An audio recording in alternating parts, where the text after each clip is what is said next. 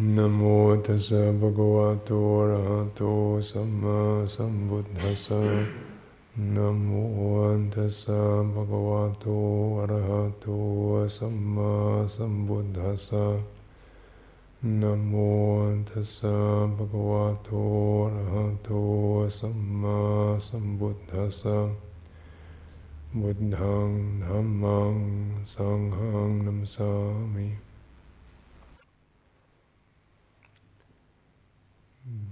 So today, the full moon in this month. This is the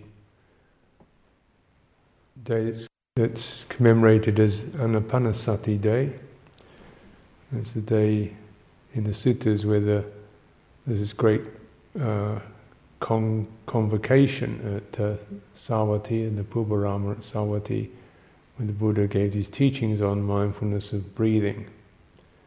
And people have been there for the whole 3 months of the rains retreat, and all these monks kind of practicing away very fervently, and the Buddha said, this is really good, and I'm going to stay around for another month, which we just concluded, and I'll give these teachings on mindfulness of breathing.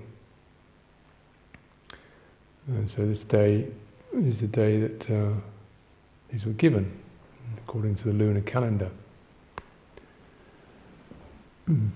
So this is, when you look at it very simply, I think it's really remarkable and wonderful, and quite a relief in a way, just to sense how the Buddha established all this liberation just around breathing in and breathing out. You have a religion based on breathing in and breathing out, which is great because we all do that. So we all belong to it. We all belong to the same religion called breathing in and breathing out religion. Yeah. And he said this through breathing in and breathing out, but being mindful of, being aware of it, that all the full spiritual potential can come into play, can be revealed through this, breathing in and breathing out.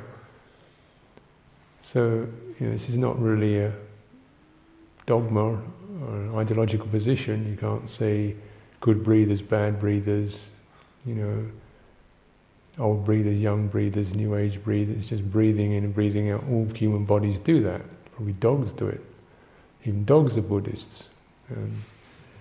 But they don't necessarily really focus on it or allow it to be a conscious fact. This is the difficult bit.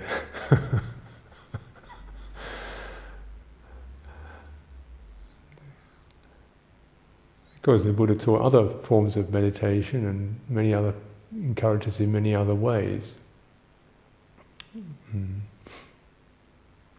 as well. But there's something I think really crucial about it. It's because we begin to recognize in that kind of obviousness and simplicity, there's quite a lot there really in that. Why can't we just be aware of breathing in and breathing out?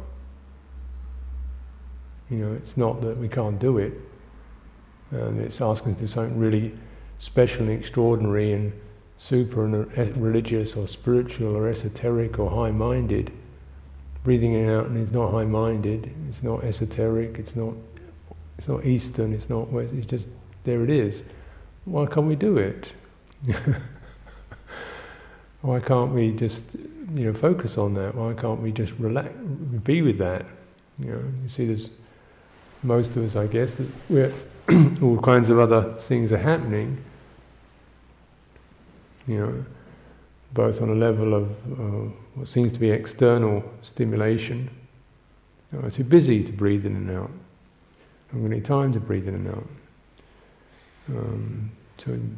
Too occupied to breathe in and out. Too young to breathe in and out. Too excited to breathe in and out. Too desperate to breathe in and out. Too old to breathe in and out, and then too dead to breathe in and out. So our whole life can go by with one reason or another why we couldn't breathe in and out. Had the opportunity to be with that. So this is quite extraordinary, isn't it? Really, when the Buddha's saying, well, if you just were aware of this, then you realise complete peace of mind, freedom, liberation, purity, clarity, strength, compassion.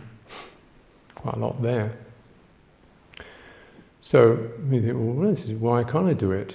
And this is really, what a lot of Buddhism is about, trying to own up to why we can't do it, and what we can do to understand why we can't do it, and get to apply ourselves to these obstacles, not be fooled by them. Because of course one set of obstacles seems to be always, well, because of the noise or because of the this, that and the other going on. But then when you sit still, nothing happening.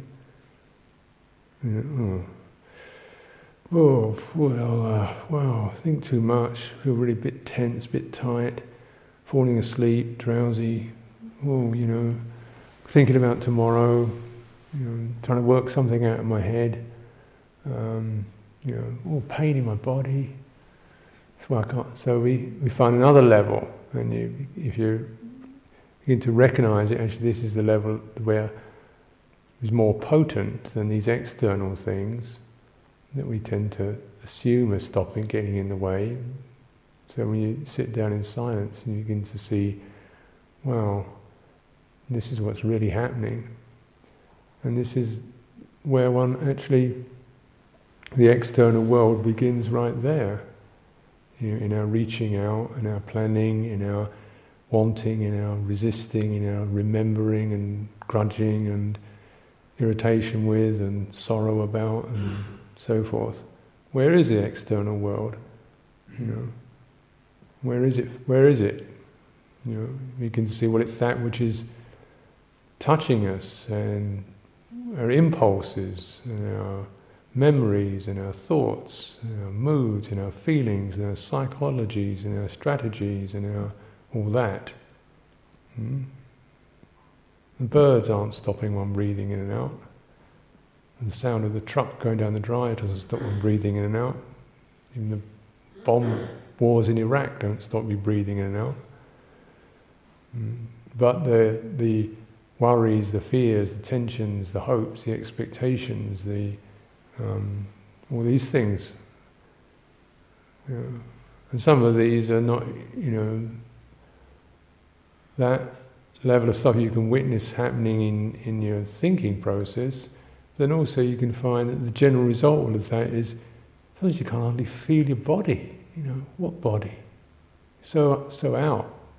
You can't really feel my own body very much. Or you do feel it, it feels all tight or numb, difficult, tense.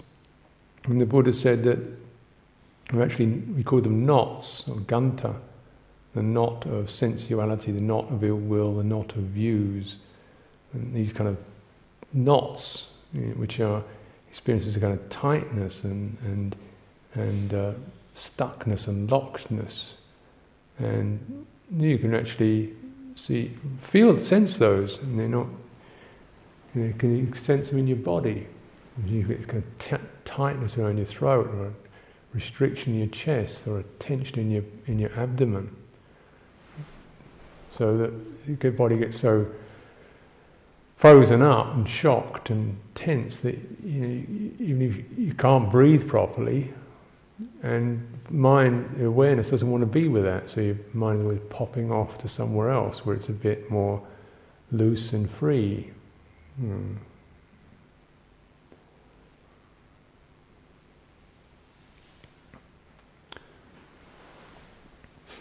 So you begin to acknowledge some of these difficulties that we seem to be encased in.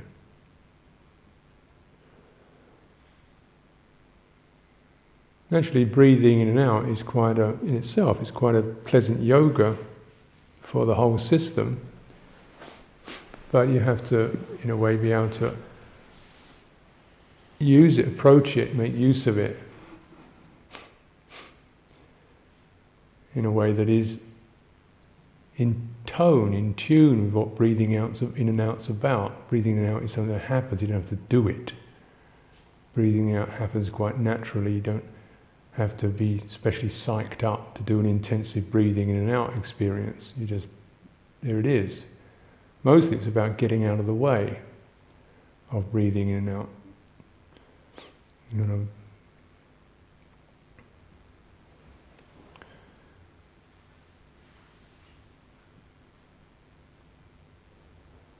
So this can be sometimes very difficult because these knots and these psychologies and these hindrances can be so deeply ingrained that, you know, one takes something like meditation from a very knotted point of view. Like, you've got to meditate, you've got to be good at it, it's important that you're very good at it. That wasn't very good, was it? You know, how do you feel when you hear a voice like that? Oh, you feel yourself tighten up. Oh no. So you try and get better at it, and then you tighten up a bit more. And then there's a blaming, and then there's self-laceration, and oh, it's stupid, waste of time, I'll do something else, and go and kick a tree instead. You know, or something like, you know, like that.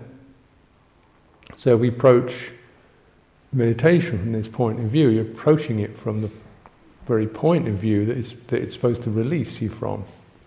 So then it's best to stop meditating and just relax and just sense just being here, you know.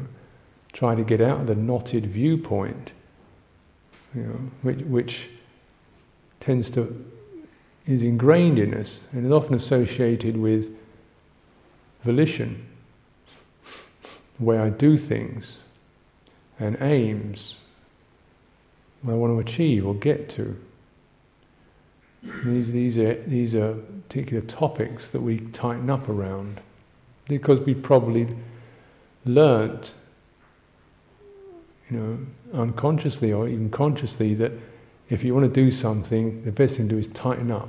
You know, really get in there, do it, and make sure you do it really well. Otherwise, you're going to have to defend yourself from blame or criticism. So it can be quite a hard edge around the way we do things. We can be quite driven, and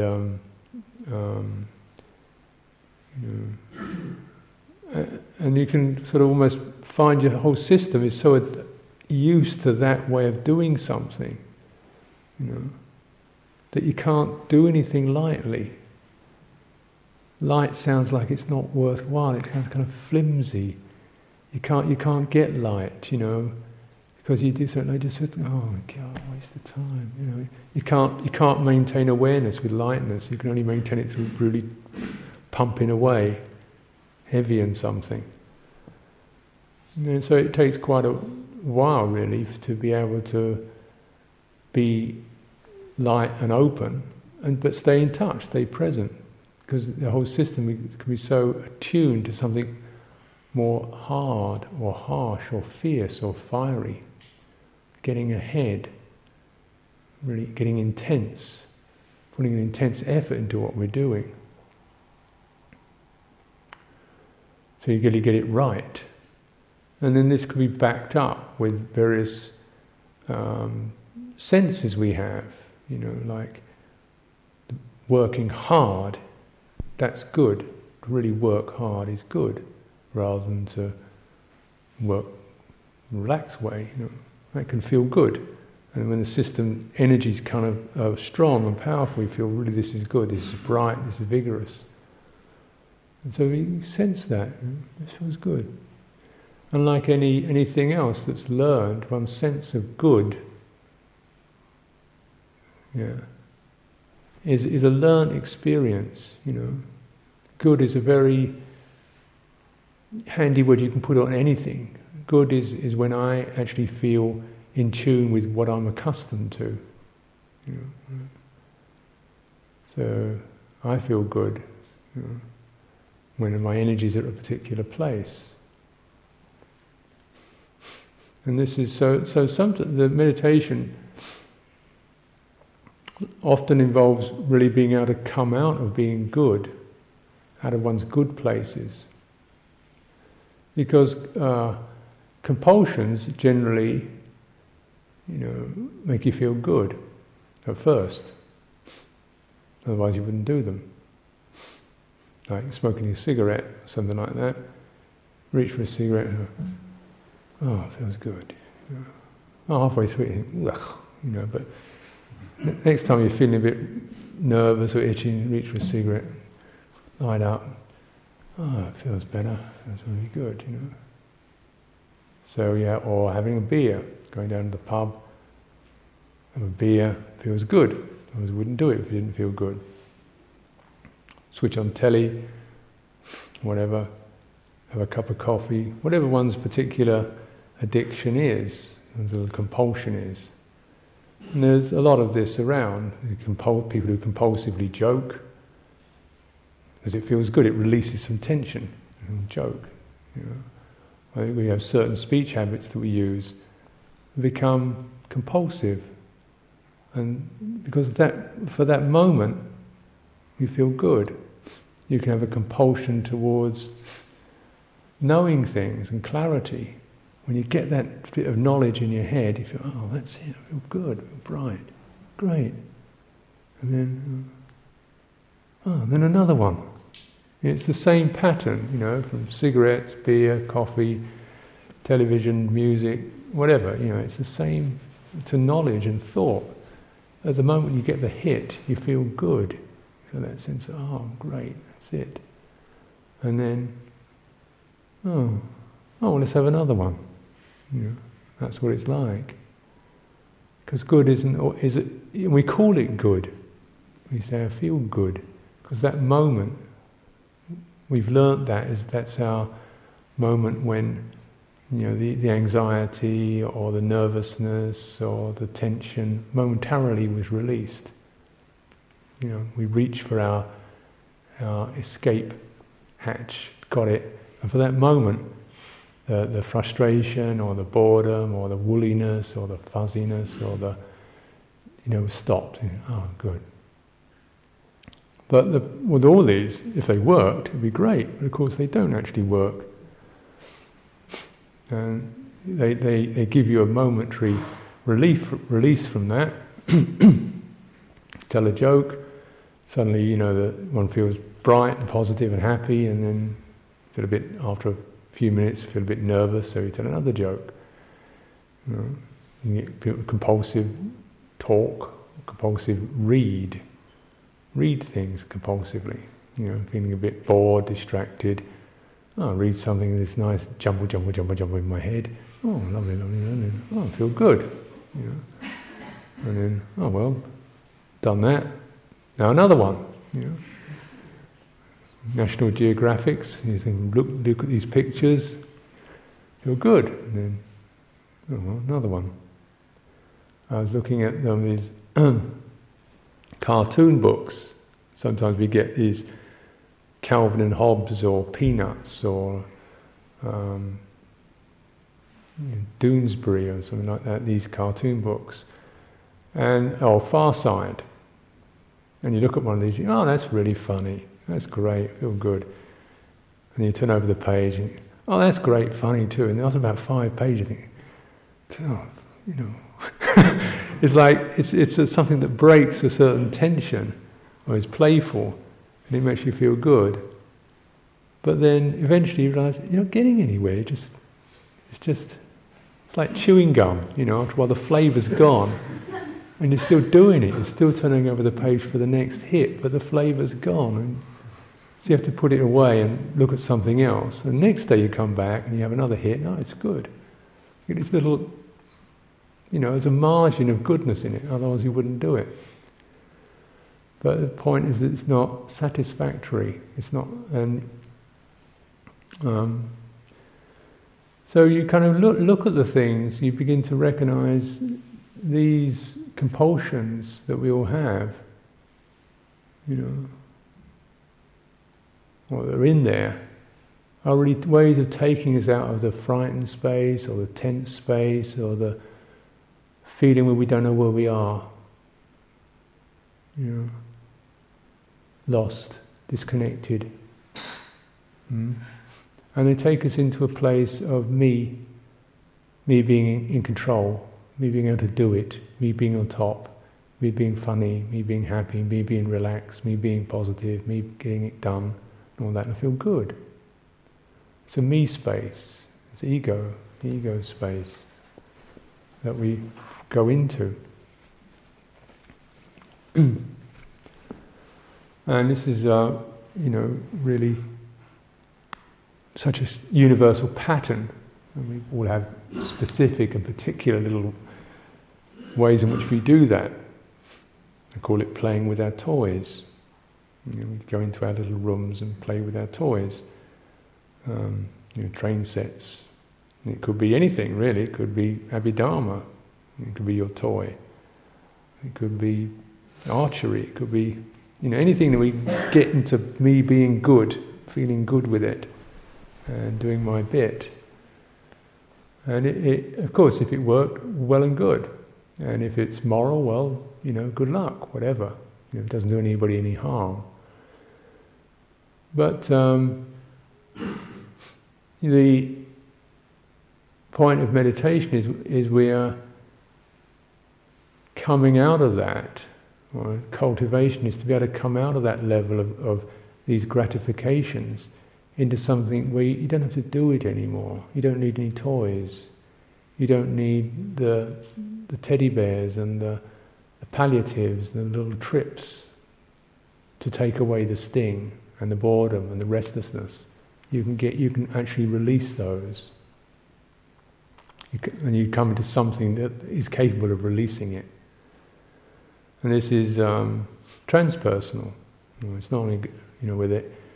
And this is, of course, the difficulty is coming through or past these very ego structures that help to hold us together with our ploys and our strategies that help to make us feel okay. And it has to come through that, because when you start to come through it, you don't feel okay. You feel, I'm losing, I don't know, I'm not, this is strange, I don't really clear here, and I'm not winning. And this is always a kind of a piece of territory that to navigate. And one of the themes of meditation is to find something that can help hold you through that, to help you let go, to give you something that will carry you through this letting go. And so, in simple terms, breathing is one of these things, because it gets you in touch with a body energy that is not about me and my personality and my strategies. It happens. And there are other things you can just go to silence, for example. That which just happens, that which just is, where you can relax and open to that, and you can still discern it, and it carries you. And then all the tightness and the defending, the trying to get it right, and the can shake around and finally, tumble out, and you can relax into something that's bigger than I am, bigger than me. Which is great, because this is bigger than me. Actually, this whole life is a lot bigger than me. I'm going to die. I don't really know where I came from. I don't know anything. I don't know you. I have ideas about you, but I don't know. There's a lot out there that's bigger than me. And my little mind tries to get opinions and ideas about it all and saying, well, I know where you're at, and I know who you are, and I know what this is about, and I've got that sorted, and we don't have to think about that, and this is so I can try to cram the world or a synopsis of the world into me. So that's why addicted to knowledge, because I can get this knowledge in my head and run these little thoughts and signals around. Oh no, I know what this is, I know who you are, I know what that's about, got it, next. That's to sum the world up, and the moon is like this, and then after death it's like that, and so you name it, I can get them, I can take it all.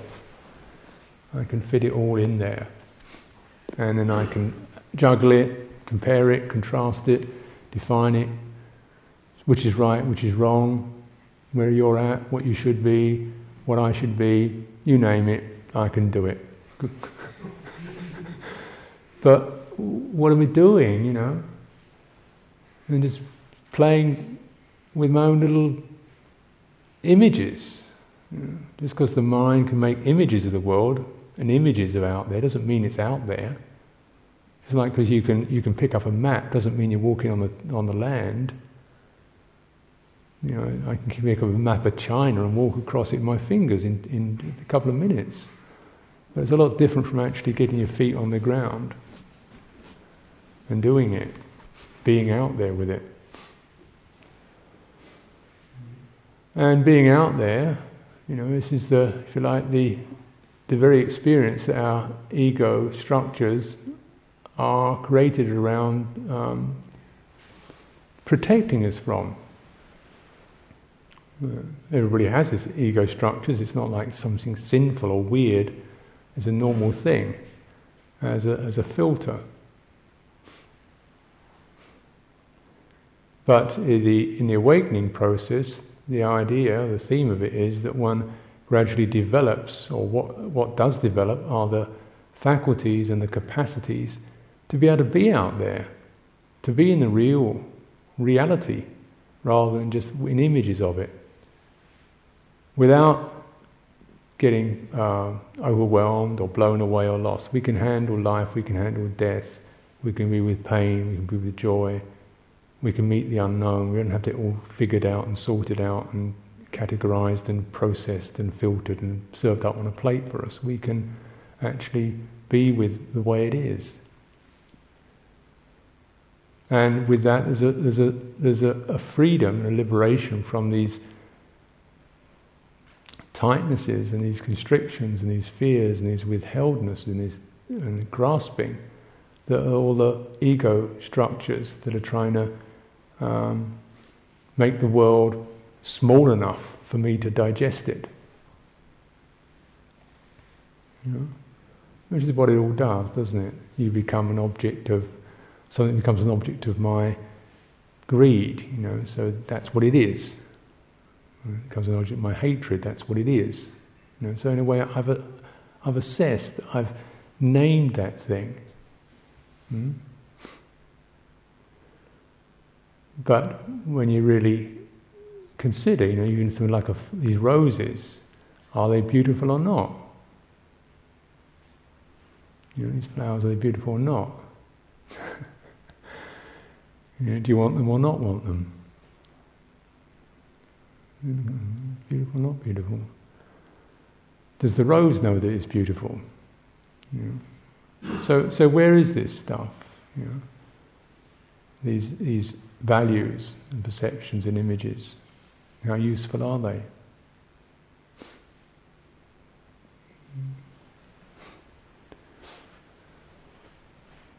So you recognise with some of these things are quite innocuous. The values we place upon sense objects seem, so what? Rose is beautiful, grass is green, I like this building.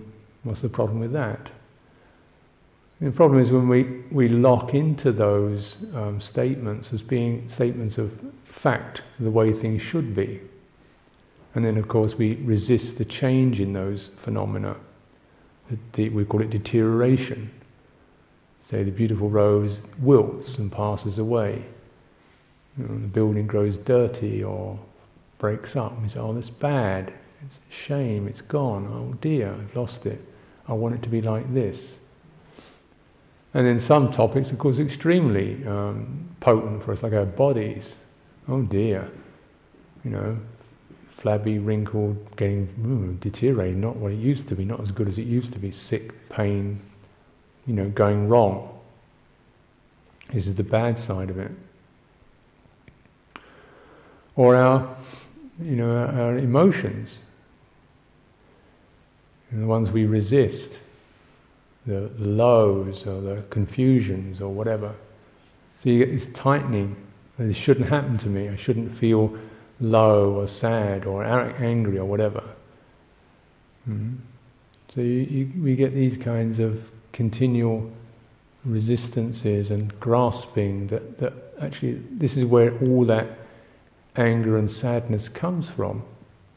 Is this stirred up and this trying to grasp something, and then we try and grasp something, we feel the grasping and we get upset because we're grasping, so we try to stop grasping and then we get upset because we can't stop grasping. We get annoyed with myself for not being able to, and I shouldn't be annoyed with myself for not being able to try to stop grasping, so I'll try to do this instead. And it gets tighter and tighter, and then you think, well, look, can you just breathe out?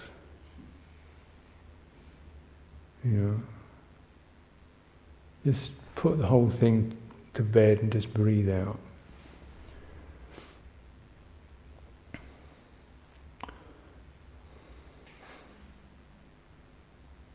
And then let yourself breathe in.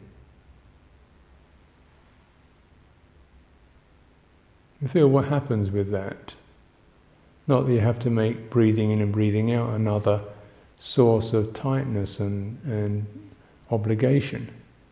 But what is really meant by that? It means that we trust.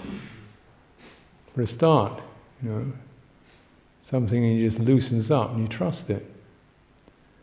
And you flow with it. And you let it change. And you let the breathing out descend and drop and end. And one doesn't panic about it. And you let the breathing opening up. You don't worry about whether you're going to get it right or not, or whether you're being a bit naughty by breathing in so much. And is it really fair, taking more than your share? So, you get the ability to just kind of release some of these attitudes that contaminate our lives in a way which is safe and has its own measure.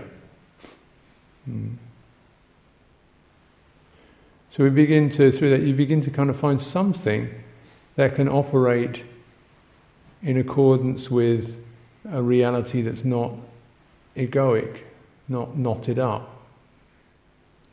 Not that breathing in and out, is something to get fundamentalist about, but it gives you something you can, a touchstone for. If you could just do that, say, with one breath and one in-breath, just let it happen, it gives you a clue to both the obstacles and what it would be like if one were free from obstacles, if it were just that. What does it require? It requires certain trust, a trust in something beyond one's self, beyond one's ego, beyond one's me mind doing it, beyond me getting it right, me getting it wrong, me having to do it, me be better than somebody else, me developing it, beyond all that, just, and there is a reality beyond all that. And it's peaceful, and it's stressless, and it's here all the time.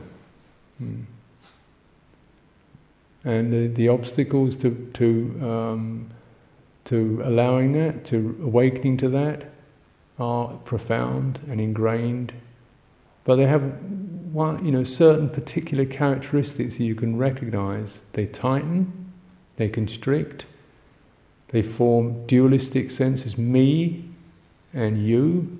They form the sense of me and other, and around that there's greed, aversion, conceit, defense, loneliness, cut-offness, to the point in which we can even, parts of ourselves are cut off from other parts of myself.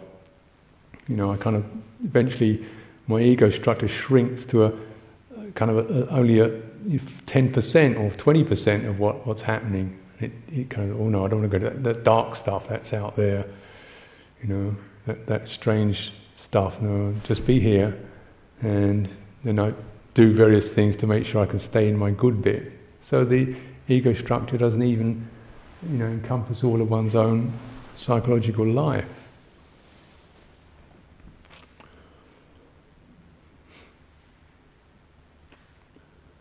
It's really useful. You're getting a sense of that. So there's no pressure and there's no progress in it. There's no declining in it. It's no big deal.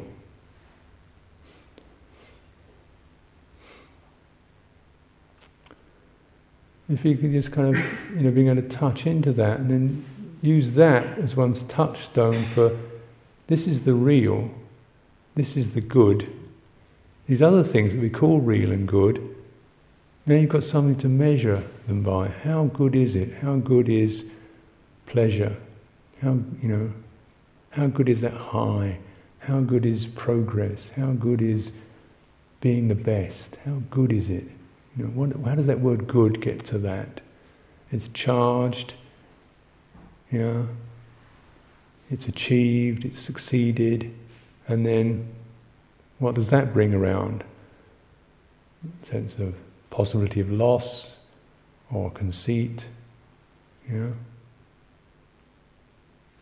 How good is that? And these are very, this experience, this egoic experience is very powerful for us. Has any world war ever been fought for the wrong reason? Does anybody ever fight for the wrong reason? No, everybody's right. They're just asserting their rights, that's all. Everybody's right.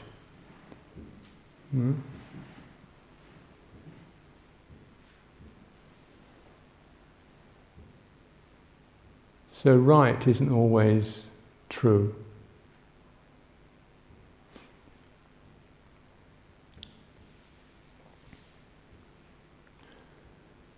It's not always untrue either.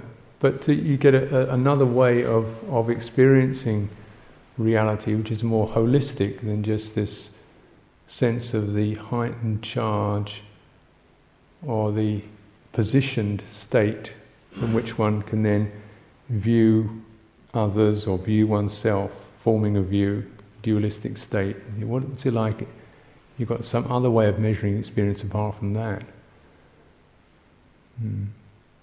Isn't that really where we feel most easy, at ease and harmonious? And isn't it actually what we really want? A lot of our struggle is around trying to find a situation, a person, a territory, a place, an occupation where we feel really flowing with that and really into that. There's no resistance here. It's pleasant, it's enjoyable, it's peaceful.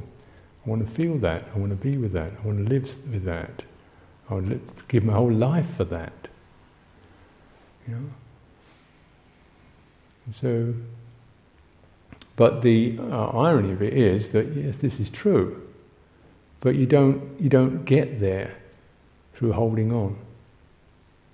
And it's not to be found in what's seen or heard or sensed or touched, but it's to be found in the way that we allow those, how we respond to those. So it's like a slight inflection away from the edge of what we experience. Normally experience we may be focusing on just the sense, the experience, the seen, the heard, the touched, the thought, that. And you don't find it there. You don't find harmony there, because that sensory world is dualistic. I see an object, it's dualistic. I can only see things from this point of view. I can create a thought in my mind. But that's always, I can't think who I am. I can think at this very moment, I can get an idea of what I am, but that doesn't encompass the act of thinking. So all the sense faculties are dualistic.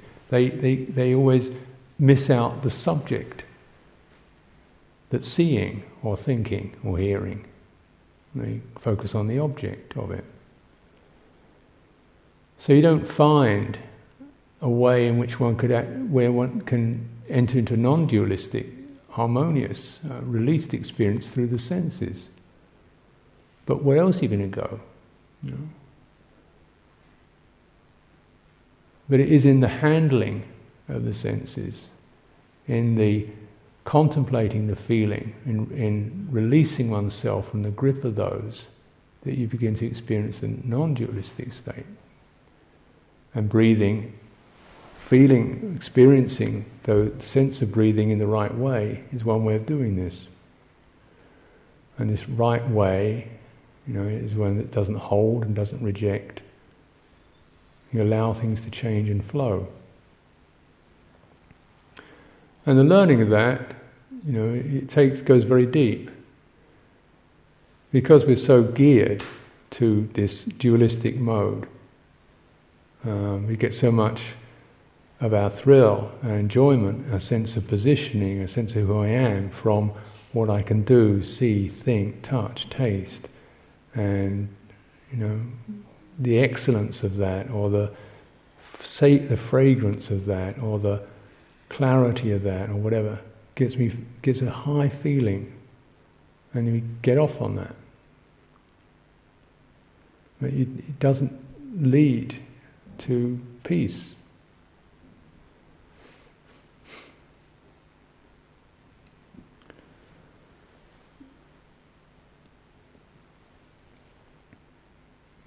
This is very particularly poignant when one's whole aim is to realize peace, and we get caught in ideologies, which is a kind of religious or spiritual hindrance. You get principles and ideologies, and so you can see that the stain of religious life is this, where religious wars get created over pieces of dogma and ideologies. So when the Orthodox Church split with the Catholic Church, it was over filioque, Latin filioque, this one word. And the Orthodox said there's the Father and the Son, and Holy Ghost comes through, is kind of from those. Or there's only two, and then the Catholic Church knows three. Father, Son, Holy Ghost are three things, not two. It's not the Father and the Son, and the Holy Ghost kind of comes through those. It's three separate things. So because the Orthodox Church had filioque, which means and the Son, then that's it. Because of that, they burnt down Constantinople. Because of that, the Fourth Crusade ransacked and murdered and slaughtered people in Constantinople. There's people had to make the sign of the cross using 3 fingers, and there were the 2-finger people who refused to use the 3rd finger and would actually endure torture, brutal torture, rather than use the 3rd finger to make the sign of the cross. Wow, this is about love your neighbour as yourself. Where did that one go? And of course, in Buddhism, monasteries, there's burn each other down. There's this feud between these 2 monasteries in Sri Lanka, Abhayagiri and Mahavihara. Ended up when the Mahaviharans burnt the other people's monasteries down.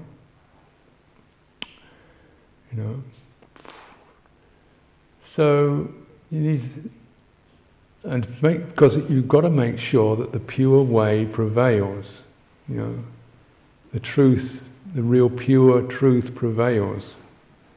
I'm sorry, but because of this, we've got to wipe these people out, because it's important. The truth, the pure, unadulterated, holy truth prevails. And this is not easy, but I'm sorry we have to do this because it's very important. Sacrifice your life for the pure, holy truth. This kind of ideology. You think, well, that's, yeah, right. get revved up for that crusade, whatever. Wow. So just being aware, this is something that human beings can do, who are, sincere, committed, and so forth, can do that. Coming from this, because of the power of ideology and principles and stuff. And you get a high from it, the nobility of it. The sacrifice for the cause, you get a certain sense of...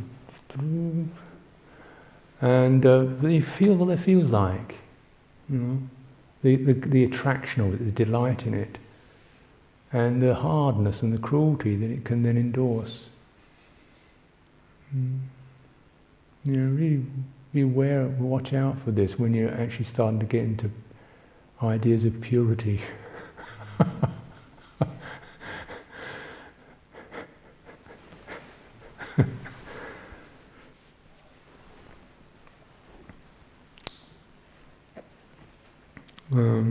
I remember when I first picked up Buddha's teachings, it was just through breathing in and out in a monastery in Thailand. Oh, that's interesting. And when I let go a bit, I'm not me anymore, there's something else apart from me. So this I found very interesting and deepening. So I wanted to do that, and I could recognize I personally didn't have the kind of discipline or resolution to be able to really do much of that, in my own way. So I'd better go to a monastery where I'm going to get support and, get my sticky fingers off of all kinds of other things. So there wasn't enough self-restraint to be able to do it on my own. So I was quite clear about that. No, I'm not going to do this. Get somewhere where everything's set up for it, where you can't do all those crazy things. So get there, right. So I always came from that position. I didn't think the monastery was right, or the best, or the purest. It was good enough to stop me getting up to mischief. And it was okay. They got food, place to stay. Most of the people in the monastery didn't meditate at all, doing all kinds of things, and sitting around reading magazines and stuff. Seemed fine, that's their problem, or their whatever. But then after a while, I could just see I just needed somewhere where I wasn't so restless. Right, just to be somewhere where I just stay and let go.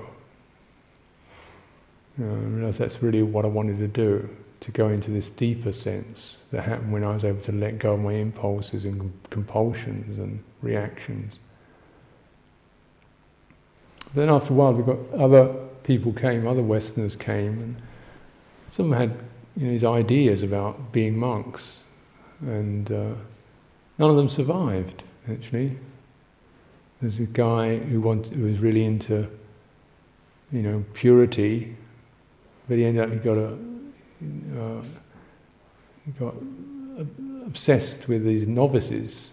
He was homosexual, so he couldn't handle it. He had to leave. Then another chap was really into renunciation, so when he got there, the food wasn't pure enough for a start. It was just kind of boiled rice and cabbages and bits of meat and things. So that wasn't pure enough, so he had to have a special diet with just tomatoes and raw food. But he got bored with that. And then this teacher used to smoke cigarettes, so he wasn't pure enough. Then it wasn't. So then they had tried to make the kuti nice for him, so they put a little table and a kettle. And he thought, oh no, this isn't pure, so he got rid of the table and the kettle, just had this kind of completely bare kuti, so it'd be really pure. And so after about a month or so of doing all these things, then he wasn't eating, and this monastery still wasn't pure enough. So he left, and he was going to a pure monastery, but then he met a girl in Bangkok and disrobed instead.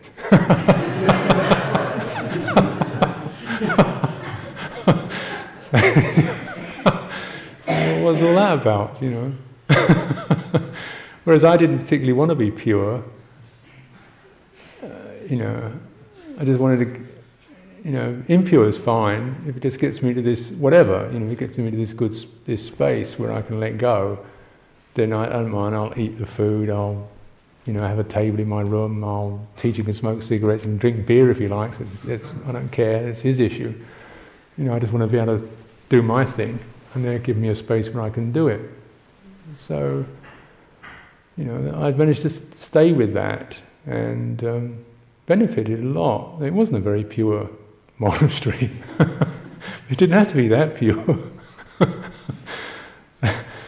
because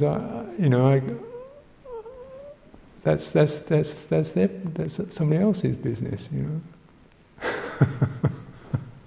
They didn't force me to be impure. They didn't go around saying you've got to smoke 60 cigarettes a day.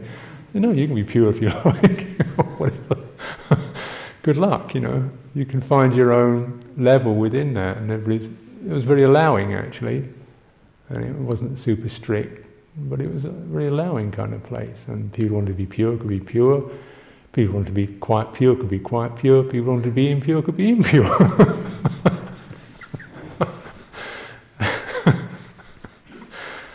And so there's room for all that. But essentially, you know, if you didn't have to lay your stuff on somebody else, you know, was impure was pretty pure, really. I mean, nobody was kind of violent or drinking or swearing or, you know, keeping the precepts. You got this level of it. And then some people were quite diligent, other people were just fairly frivolous, and so on. But you've got a common standard of these basic rules that you held in harmony.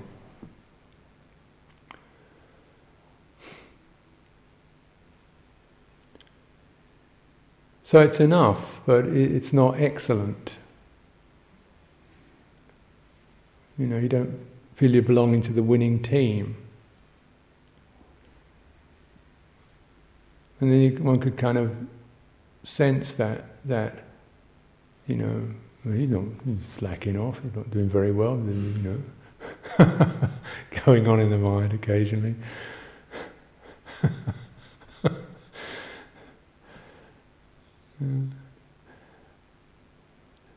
Because you know, one wants one's own kind of aspirations to be mirrored, you know, whatever they are. But you don't find them you don't find them in something outside. You know, they really are. You have to live them. You can't see them. You can't find them in something that's seen, heard, touched, conceived of. You have to live the peace. You have to do it. You can't find it. You have to do the harmony. You don't find a situation that's harmonious and everybody's really swinging along. No, you don't find that. You have to be harmonious with the way it is. And you can do that. You know, and it's rather like breathing in and breathing out. It's just that sense of you're not going somewhere else. You can feel the energy rising, and you can feel the energy falling, and you feel a sense of suffusion. And you can feel the energies and the senses and the stuff rolling around within that. It's a much larger, expanded sense. You're not so contracted. And focusing on that is more like a sense of deep receptivity, just drinking it in, rather than holding it down. Just absorb, drink it in, drink in the presence. You know, let yourself be gladdened by it. You know, let yourself be happy with that simplicity.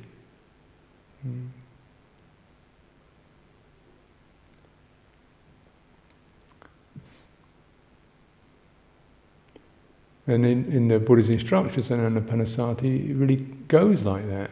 He's saying, just let your body be calmed with this. Let yourself enjoy it.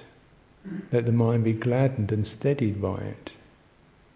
Which is very different from hold it down, get to the happiness, get to the joy, get hold of that steadiness and keep going with it. You know, it's much more just here it is, allow yourself to, because when you're at ease, you are glad. You don't have to be gladdened because of the sight or the taste or the touch of something. When you're at ease, you're glad. You're gladdened by things. You're touched by things. It's your own sensitivity and receptivity that does it, not the sense objects, not the idea, not other people, not Buddhism, not the monastery, but your own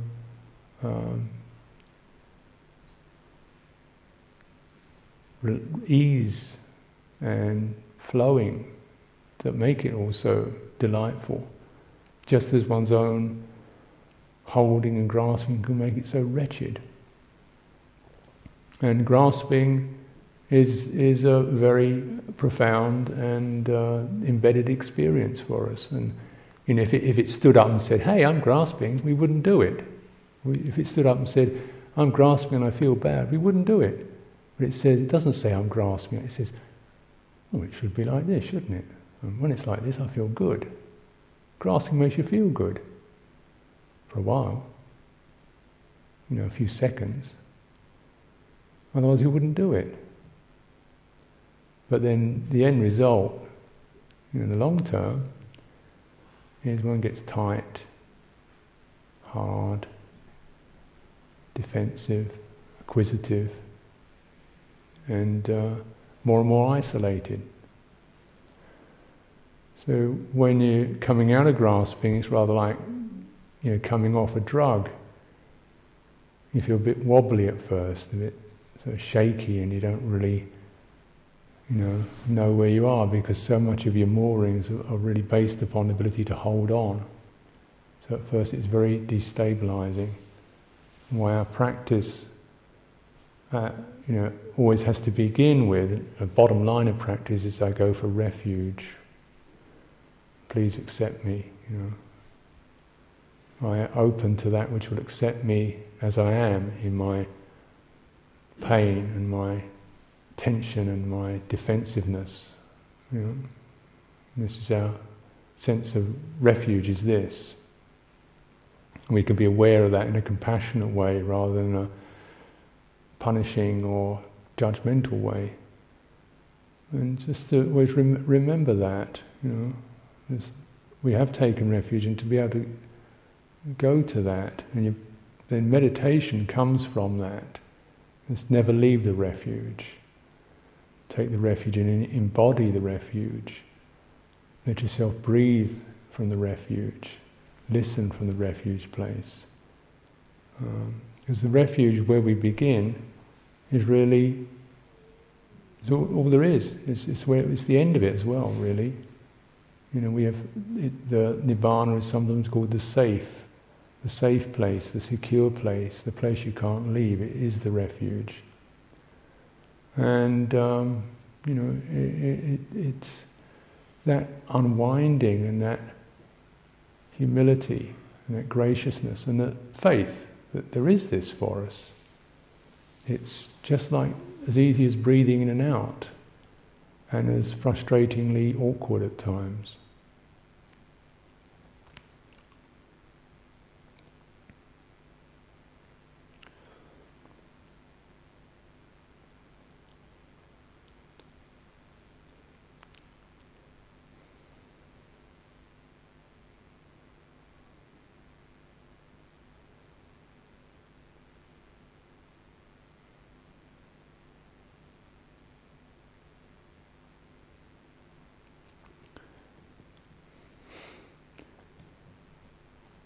When you get, you can just have that check. I sometimes use mindfulness of breathing rather than purely as a meditation practice its own right, as a background thing. So when I'm talking to someone, how's my breathing now? Is it being held, starting to tighten up? So I can use it as a kind of like, not just as a unified focus, but also as a check-in, like the backdrop, and or I listen to somebody and I can almost sense how their breathing pattern is, whether it's tightened or withheld, or there's tension in the body. Oh. And then if they can't breathe, I try to breathe for them. Just, as I can feel some time, I just keep breathing out. Because these systems are very empathic. Not our thinking minds tend to be non-empathic. The separatists.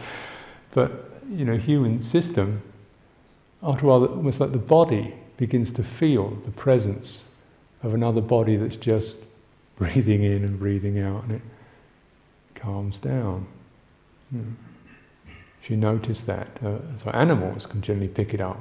You hold an animal and breathe in and breathe out calmly, the animal will calm down. Hold a child will tend to do that. Adults are a bit more difficult because of this ego structure that's getting in the way. But then to be able to, sense in one's own life, one's own emotional and psychological ongoing life. I think I need to breathe out a bit here. Oh yeah. Oh, my shoulders were tightening up. The chest was closing down. Wow. What was going on? Whatever the topic was. Breathing out. Or when you get that feeling of, well, you can't do much after all. It's people are lying hopeless, isn't it? Really, you can't really. I think you need to breathe in. You can sense the energy just kind of falling down and down and down. And there is such a thing as an in-breath, You go, oh. And then when it's tightened up, and you've got to, and you can't, and you mustn't, and it's all like this. Then people, could we get this really? Could we make this right? Could people please get this right? Because of one of them fall apart if we don't this. Just breathe out. I mean, don't drop the topic, but just leave it there. Now see what happens if you breathe out, and then try to address that difficulty from a breathing out space. Think, oh. What I meant to say was, I'm feeling a bit stressed, and I wonder if you could help me. Oh yeah, that's what I meant to say. So there's a lot in that one can make use of in daily life, and then when you come from that space, then we actually understand each other. When we empathize. I know what stress is about, and feeling wound up is about, feeling depressed is about.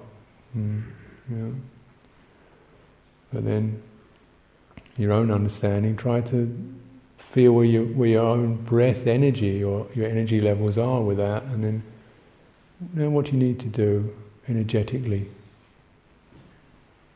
Could it be just a bit more the out breath, dropping down into the abdomen, letting go all the way down to the floor, down through your feet?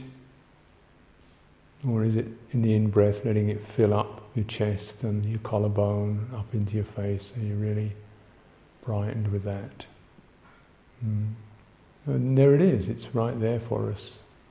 Every moment of our lives we have this barometer for awakening and for healing ourselves.